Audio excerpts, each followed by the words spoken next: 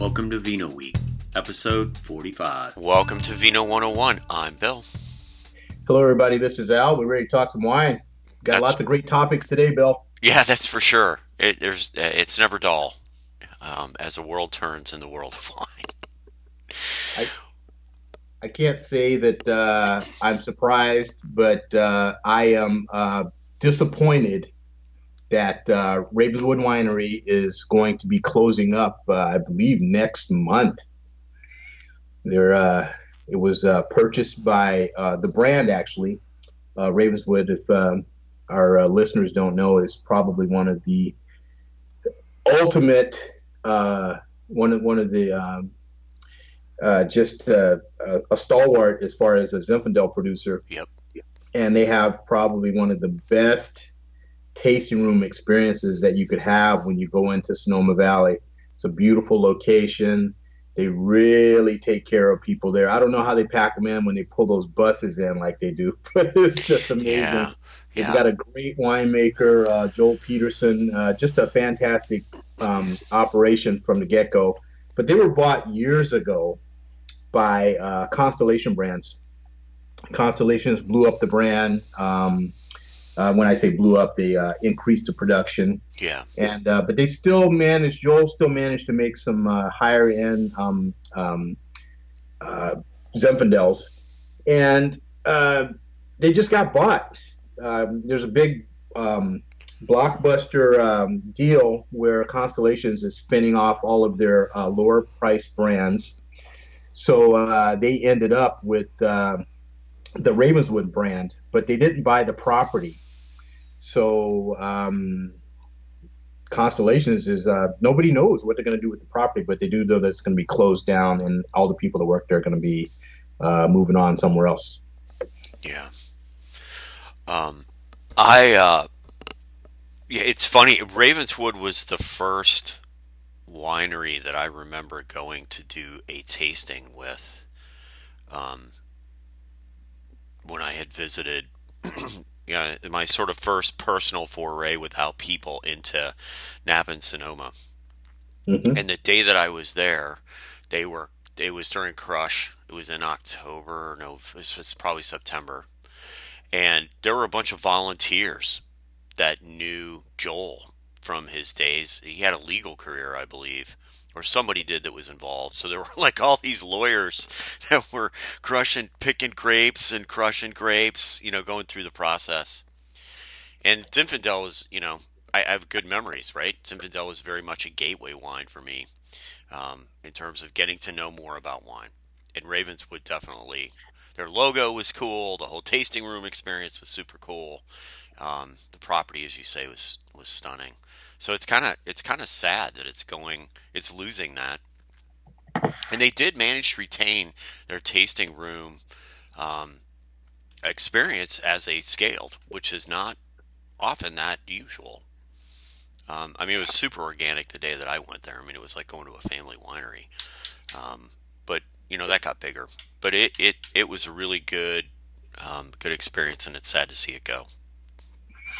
Yeah, bad. Well, this is what they call the corporate rating, so to speak. Yeah. I will say this, I'm just speculating here, but one thing I'll say about the Gallos is the Gallo operation is they're pretty shrewd marketers, and they typically don't mess up things that they acquire. You could go down the long list of wineries that they own, that they go in, and they always seem to make stuff better. So I'm hoping and I'm thinking, even though the tasting room probably won't be at that spot, who knows? Maybe Gallo will say, we want to buy that property too. But they're pretty good. They're really good about taking properties and making them better. So I think that some good things are going to come out of this. Doesn't seem like this at the moment, but let's hope so. Yeah. Yeah, and there's also a line in there. So this article's from the press demo. I did not. Who wrote this? Lorna Sheridan. She's citing somebody in the article that says Gallo's going to drop the brand. Yeah, It says, Sonoma, this is a quote from the article, Sonoma source, inside the wine industry voice concerns that Ravenswood will drop the brand. Gallo is a specific business model. When you crunch the numbers, Ravenswood doesn't fit that model. So it'll be interesting to see what they do with it. Yeah, I wonder what happened with the, they have a huge, production facility out there in Carneros. Constellations does, and that's where they put together all their blends for Ravenswood. So I wonder what they're going to use that facility for, or if they're just going to mothball it. But Constellations is going upscale, and they're trying to just buy brands that are, in the premium market, i.e., $12-13 and up. Yep. Yeah. 15. Yeah. And I mean, it's also worth, so what did they get? 30. So the deal to Gallo is $1.7 billion, which is, not cheap in the wine business. And No. they got 30 priced wines and spirit brands. That's what Gallo got. I don't know what spirits Gallo already owns, but that's interesting. I don't know if they have a lot of spirit business already, or spirit labels.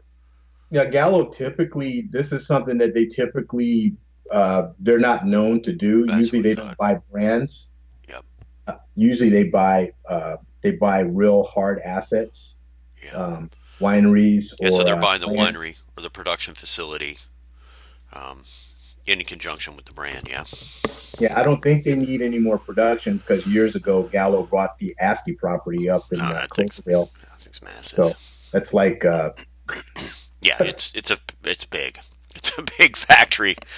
Well, I mean, we're chuckling about that, but what that means is that they can centralize their production facilities, and that actually lowers your cost, because you don't have to have, a production facility on every property. You bring your grapes to your production facility.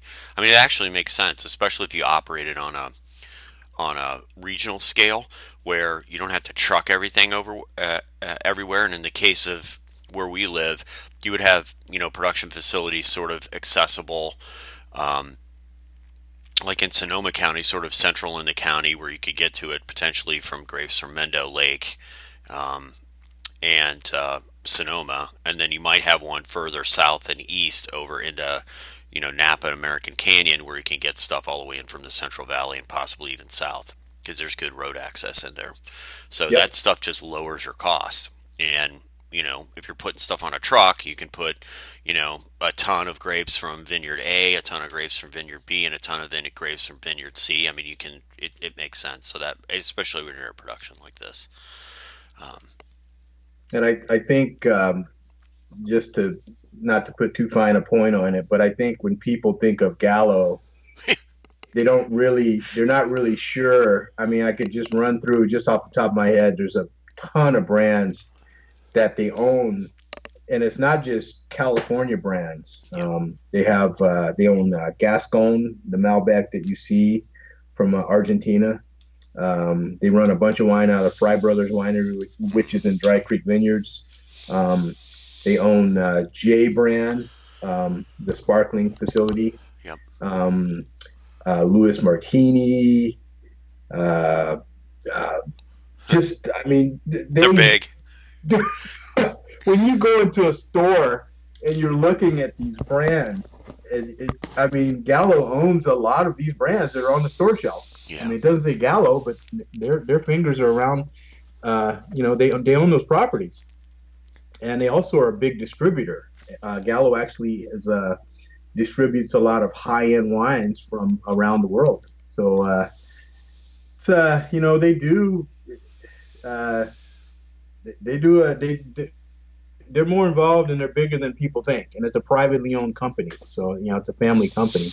Yeah, and they have double-digit percentages of the overall wine market in terms of consumer sales, I think.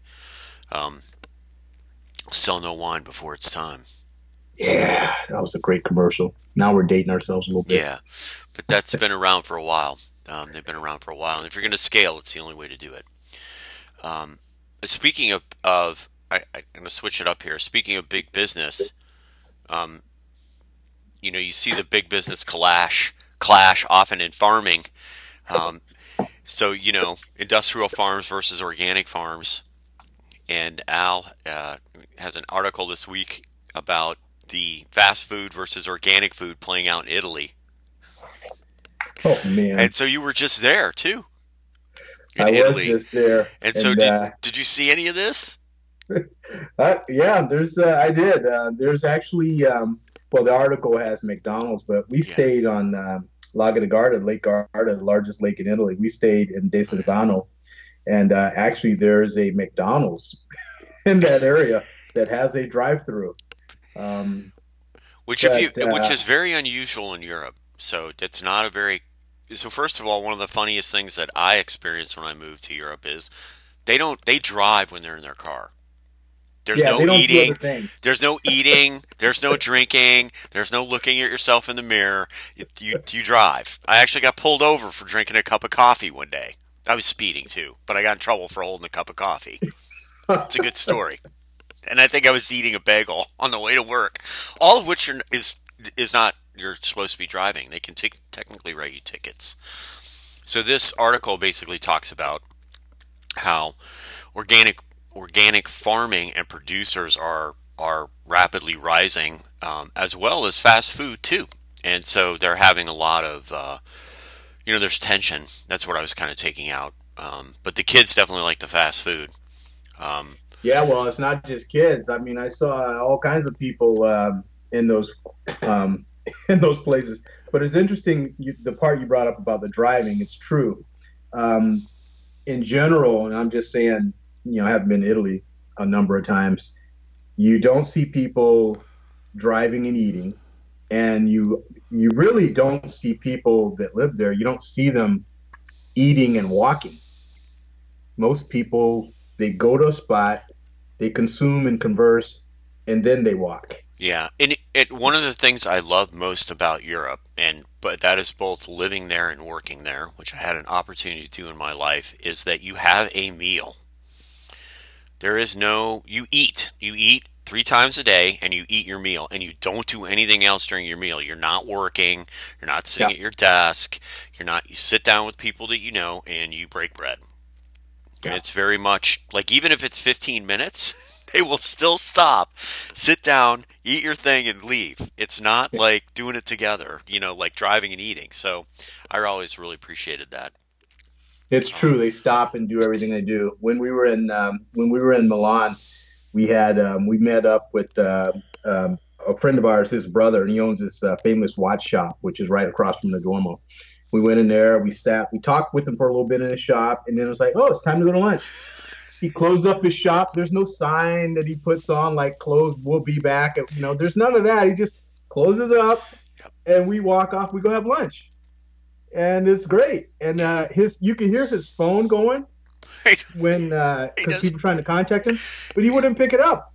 No, it's like I'm eating. Yeah, and I like that a lot. I think that is something that's missing from our culture that I think we would benefit from. So I don't know if you saw, but when I was there, recently I posted a photo of in Milan, actually, just like maybe like 4 or 5 blocks from the Duomo. There's a KFC. I mean, the irony. Yeah, it is, and this article talks about how there's this family who is, for various reasons, either living there or studying or working there, and they come together to eat, and they all want the kids all want to go to the KFC restaurant to eat the non-breaded sandwich, the no bread sandwich, un panino, zabane. Yeah, and man, does that thing look like, wow, that's a sandwich. It does. It looks like pretty interesting. 2 fried chicken breasts and cheese, and I think there's bacon, and heaven knows what else is hanging out of there. So I'm like, wow, is fast food different in it? Nope. I'm looking at the sandwich. I'm like, nope, that doesn't look any different than something you get in the States. Yeah, that's the KFC Double Down.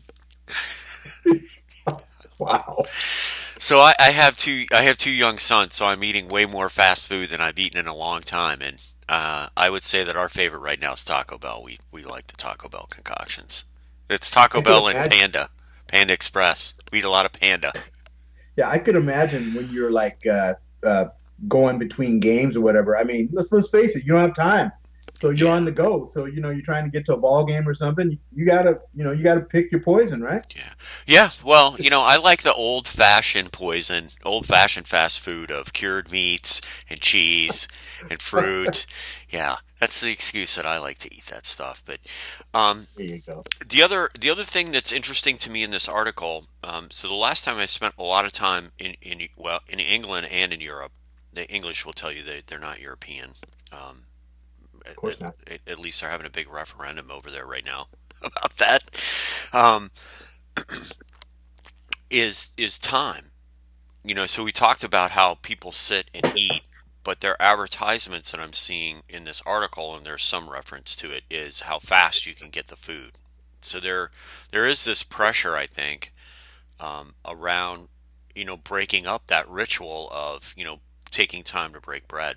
Um, I think modern life, we're all about trying to be faster, and I think fast food lends itself to that type of culture. Um, the foods also, it's a lot of processed food. So I was going to ask you, Al, when you were there, do you notice people looking a little heavier?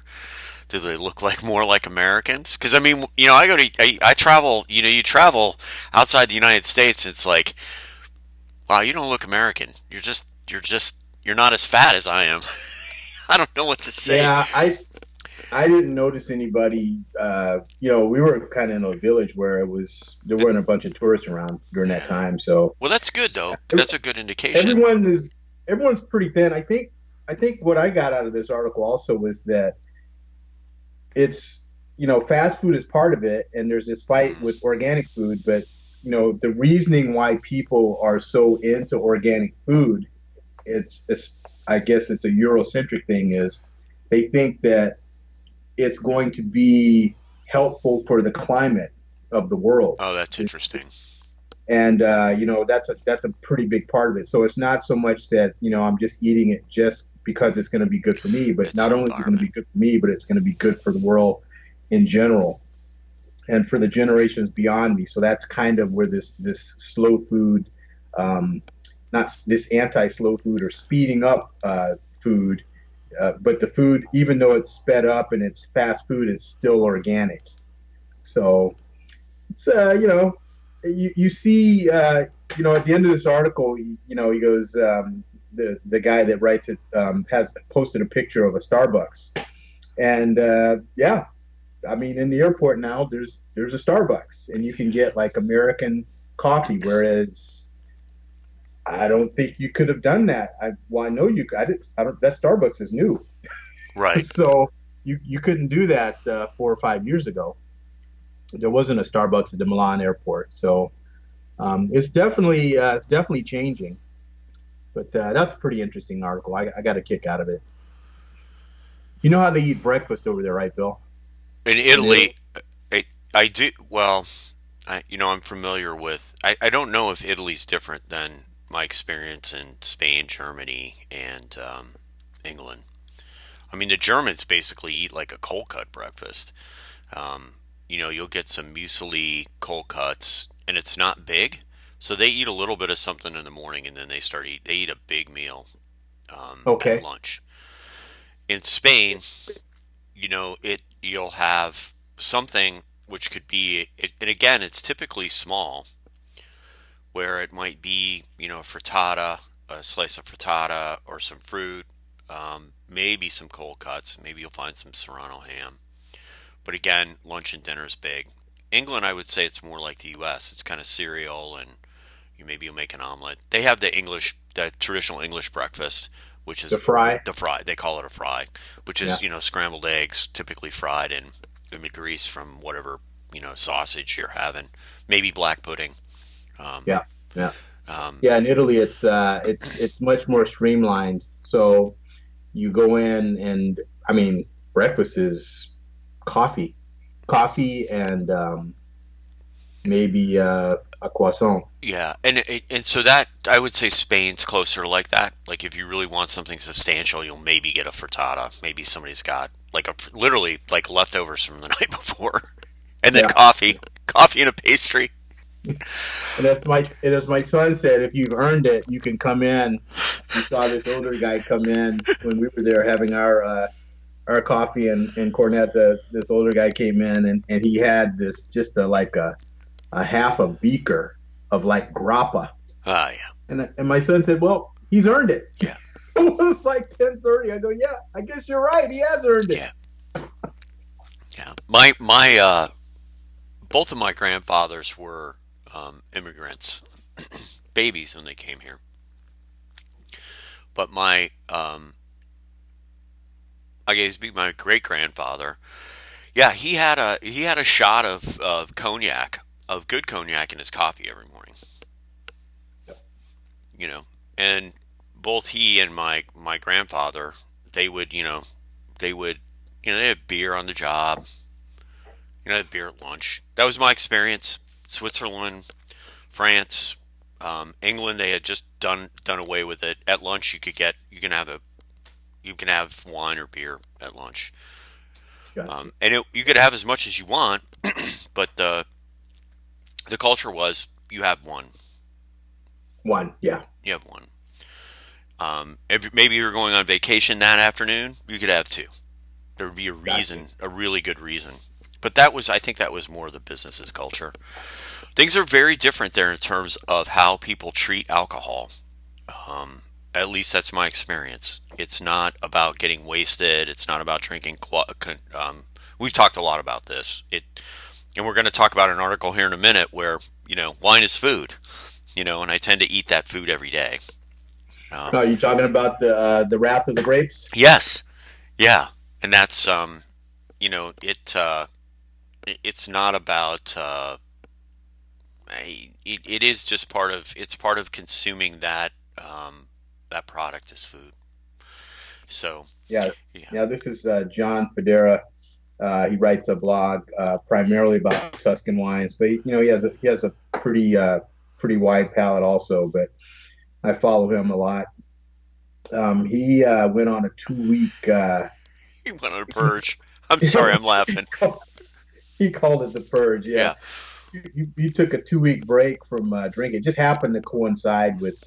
it wasn't Lent. It wasn't a Lent Yeah, thing. It just yeah, coincided with it, as he pointed out. I'm just pointing out what he said in the article. yeah. And he talks about the effect that it had on his body, and there's really was no alcoholism in his family, but he was curious to see what effects would be if he took 2 weeks off. So he took 2 weeks off, totally cold turkeyed. And one of the high points, I thought, one of the first things he said was he expected to lose some weight, but fait accompli, not so much. He lost a total of 1 pound. Yeah, He didn't change anything else, but he only lost 1 pound by not drinking in 2 weeks, which I find is amazing because I know if I take a week off and don't have any alcohol, I would definitely lose more than 1 pound. yeah. Um, and the interesting thing, the one super interesting thing that resonated with me in this article was he said that I think he's a little bit over 50, but he said one thing he noticed was he slept remarkably better as time went on. That Uh, resonated with me. Yep. yeah. So Yeah. He also called out bourbon as a bad culprit. yeah, Yeah, he said with wine, it's interesting. He said with wine he'll wake up and go back to sleep, but he said unlike bourbon where I stay awake for an hour and then go back to sleep. yeah, It's like um, yeah, definitely as you age, your body processes. Of course, so first of all, we all process this stuff differently at different rates. I mean, there's an average, but no one is exactly average. So the aggregate is this average. That we say based on weight, you'll process so much alcohol an hour. It's completely different for everybody, and how your body processes that with regard to weight is different. A lot of that depends on what you're eating as a diet. At least the science I've read says this. Um, my own personal experience is very much similar to his, about less about weight control, but more about sleep. Um, if I have 3 glasses of wine, I don't sleep as well. I definitely sleep better if I don't have any alcohol, during the day, and that goes for beer and wine, or Hmm. spirits. It really doesn't matter what it is. Um, and so I definitely, um, the issues in treatment around addiction aside, it's always good to try these things. I think it's fun that he wrote about it. It's definitely fun to have the, it's sad that, it's sad that he only lost a pound, especially if he had expectations to lose more. I also like Yeah. what his friend said. Um, I want to get his name right. Um, Pietro. Um, he called it his self-imposed prison. He goes, "Why are you Yeah. putting Yeah. yourself in jail? This is stupid. Yeah. Why This are you is doing that? ridiculous." It's true. He did, Well, I don't know if you remember this, but years ago, um, for me, I want to say, gosh, it's probably like 6 or 7 years ago. But it wasn't a self-imposed, but I did a 3 month period where I didn't have any alcohol. And it's because I got a sinus infection. oh boy, And after I got that sinus infection, I lost my ability I to smell things. I was like, your palate's probably blown. Yeah. I mean, I literally couldn't I couldn't you could open up a beer and I couldn't smell it. Yeah, and I that's couldn't really smell. if you rely on that and lose it, it's really disconcerting. And it Yeah. also, my other assumption is it's also really takes away from your enjoyment of the, it's part of the thing. I'd like, I will say this for myself. I mean, part of the reason I like to consume these things is I know a little bit about them now, so I can appreciate some of the other sensory experiences that come with them. One of which, of course, is smell and taste. Your palate. So when you take that away, it's kind of like, you start. Am I drinking just to get drink? Like, what am I Yeah. drinking for? What's What the is? point is what it Yeah, was for me. It's like yeah. if I can't get the sensory smells and the taste is muted because of that. I mean, I'm not even going to What the imbibe. hey? So Yeah, that's kind of basically what happened. And I remember vividly that, but my enjoyment of food was same thing. squelched to a great degree also.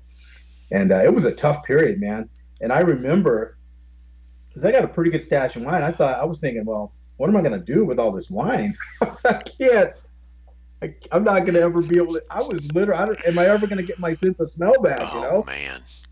it was really strange. And then just one day, I remember walking out. One day, I walked out, and as I walked into to go to the car, all I could smell was just like wood, just like a Oh ton of wood, yeah. just like super, super strong. And there had just been laid a bunch of wood chips out. And just for like maybe like 3 or 4 days, man, that flavor, and that's when it came back to me. Just That tasted that wood. aroma. Just tasted everything. Everything smelled like wood chips. Yes. And I would go by a house with a shake wood roof, You and can I could smell it. just, Oh, man, it was like my nose was on the roof. that was funny. And yeah, it was really weird. But I don't know what So happened, but weird. it just all of a sudden it came back. Some like chemical thing got tuned to wood, and that's what you picked up. That's so crazy. Very, very strange. Sucking on a pea. It's like getting something that's over oaked, right? Yeah, yeah, Ah, yeah. it's so funny. So hey, real quick, I didn't want to miss this. This is a fun thing. I know you have a whole bunch of thoughts about this, but there was I don't know if I sent you this. There was an article by the Wine Curmudgeon, and he was writing about pay to play Yeah, oh, and yeah, how it's wrecking wine criticism. yeah, yeah. I'll just say a couple of things. First of all, pay to play. It's not just in the wine business. It's in all businesses. It's Yes. everywhere. Get a It's clue. how business is done. The news, the news is funded by corporations who buy advertising. Yes. Yes, like political ads. Yeah, go look at how much money the major networks made off of political advertising. That'll start to give you some clue. And if you think that people who are paying for advertisement do not have influence over the publishers and the people that write and what they write, you're fooling yourself. You're flat out fooling yourself. Yeah, you really are. If you get a chance, the guys that do VinePair, they did a podcast and they talked about it, and they were pretty hardcore about, hey, you shouldn't be doing this if you're a wine writer, you shouldn't be taking trips and going places, and it's like that's not going to ever stop. People are going to do that, man. Are they going to be influenced? As you said, yes, they're going to be influenced. Yeah, I mean, you can't help but be if somebody, flies you to Greece for a week. Yeah. I mean, you're going to write about their product, right? And you're probably going to say some good things. Yeah. Or you're not going to get invited back on trips again. Right. So, but it's an interesting post. I remember years ago when I was in the business, one of the things we did, our paper play thing was, I'd go into a restaurant and, we had products, and I'd sell X number of products to the restaurant owner, and I'd say, hey, look, if you do this, if you do that, if you let me carry your house wine, I'll print your wine list for you. Hey, man, how is that not pay to play? Yeah, and one hand washes the other, man. Right. And what was that worth to the restaurant, though, in terms of cost? I mean, there's a cost savings. It's not trivial. Yeah. It's not a trivial thing. I mean, you run a restaurant and somebody walks in and says, "Hey, I'll do you have a sommelier? No. Do you have anybody that helps you with your wine program? I'm kind of doing it myself. Well, I'll help you. I'll do it for you. I'll print your wine list. You just make it easy for them. They're going to buy. Well, you just ceded control over that part of your business to a brand. That's what happens. And in terms of publishing, I worked for a publisher for a while. Definitely, who was very. They would prioritize their editorial voice over any type of financial arrangement, and that their brand carried that with them. If they wrote about somebody, they were thought of in the business as being, they complete editorial license. They would tell you that too before they took your advertising money, that we're going to say what we're going to say, and if you don't like it, oh well. They were willing not to be invited back. I will tell you, it was very hard. They didn't make it anywhere near as much money as other people did who were doing this. Mm-hmm. Anytime you visit a winery, especially if it's a small winery and you happen to be talking to one of the people that are involved, principals in the business, if you ask the right questions, they will tell you this too. They will tell you the story that goes like this. A prominent wine magazine or publication or website will come in. They will interview them. They will write, they'll come in and say, hey, we're doing this great article on your type of wine, Pinot. We're doing the Pinots of Sonoma, Russian River Valley. We want to come by and take a look at your property, taste your wines. They do that. They say how wonderful everything is, and 3 days later, the wine magazine ad guys show up and say, next to the article about Sonoma County Pinots, we're doing this whole advertising special on Pinots. Would you like to be a part of it? Yeah. Can't guarantee your winery is going to make the article, but at least you could advertise in the section. Do you want to buy? And so this is how this goes down. You put your money down, and lo and behold, you're prominently, the more you spend, the more prominence you are in the article, plus you have this really nice ad. It's great, right? All these people are coming in your business. It's great. But that's how pay-to-play works. Is it a coincidence, or no? I mean, this is just a model. I mean, it's a model that's been going on. I watch Mad Men, for Christ's sakes. I mean, this is how it works. You just have to be an educated consumer to know that if you're reading these publications and they're scoring these wines this way, it could be influenced by, not by the product, but by people who are moving stuff around behind the scenes. That's just be an educated consumer. That's the net. My greatest point for this is pick up a Wine Spectator. I didn't want to call anybody out, but Chankin Media is $1 billion $1 billion media corporation for a reason. Yeah, they are. Pick up a Wine Spectator and just look at the ads. Yeah, and then it's ad-supported advertising. Yeah. Somebody has to write something that's favorable to their advertisers for them to make money. It's just that simple. And there aren't a lot of those publications around. And I'll tell you that if you're we don't take money from advertisers. We don't advertise on our blog. We have been offered these things, but we are concerned about our editorial voice. And we're not doing this to try to make a living. If you're trying to make a living, I would imagine it just gets to the point where like you have to start doing some of this stuff to get money in the door. Yeah. Um, Yeah. you got to pay the rent this month, and you were counting on it from your side hustle, which is doing wine reviewing, or you've gone all in and are trying to make a living at this. You're short. Somebody shows up and says, "Hey, I need you to do X, Y, and Z, and I'll give you this money." You're going to do it. You have to do it. So, is it wrecking it? It's going to influence this stuff. I mean, the wine marketing people have been all over the blogs since it kind of appeared. Yeah. And they made a lot of inroads fast because they're paying thousands of dollars, tens of thousands of dollars to places like Wine Spectator and others. And the bloggers showed up and they're like, "Would you like $1,000 for a post?" They're like, "Are you kidding me? I'll write 12. Can you give me 12K right now?" And they're like, "Yeah, heck yeah."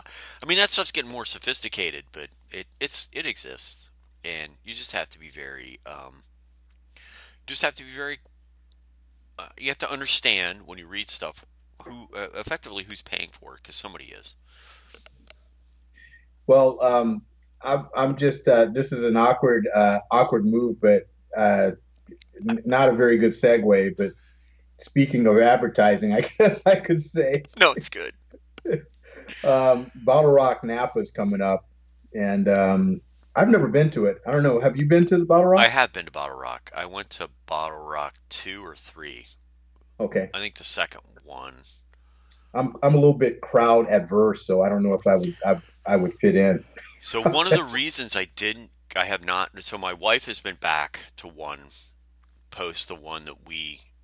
So I went to one with her. I think it was the second one, and then she went to the third or the fifth one. They were odd ones. Um, I liked it the first time because the crowds were not, compared to other festivals like this, the crowds were a fraction of the size. So you could Hmm. actually move around. Stuff wasn't so crowded that you couldn't move around. You go to some of these things, you're waiting 20 minutes to get something from a vendor. Yeah, You can barely move to see people. Down front, you expect people to be packed in, but even as you get back away from a stage, you get to places where you can't even move because it's so crowded. None of that happened in Napa Valley. The venue's not huge in terms of its overall size. I mean, this thing's like in the city of Napa. It's like smack in the city, so yeah, it's not a massive piece of property.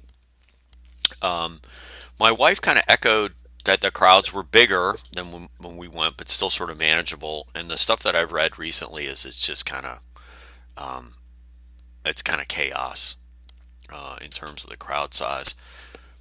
yeah. The citizens that are there that surround where it's happening aren't very happy, but it doesn't look like it's going away.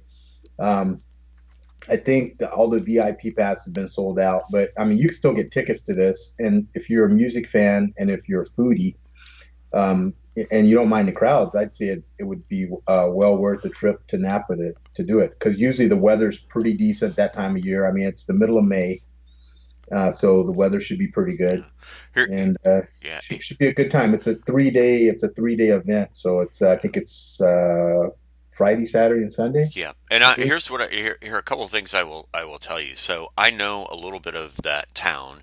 So I was able to short circuit a lot of the parking problems that people have. So what we did is we actually went and camped. There's a state park that's probably a 10-minute bike ride away from the fairgrounds.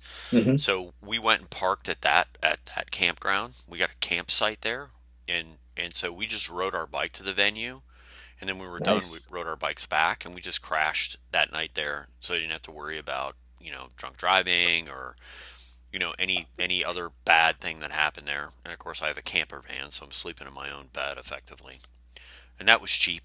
I think it was like $20 for the night. I'm sure those things probably sell out. Napa had a bike boulevard from that campground all the way down to the venue. So there were like, it was safe. And then they had they had like the bike coalition from Napa.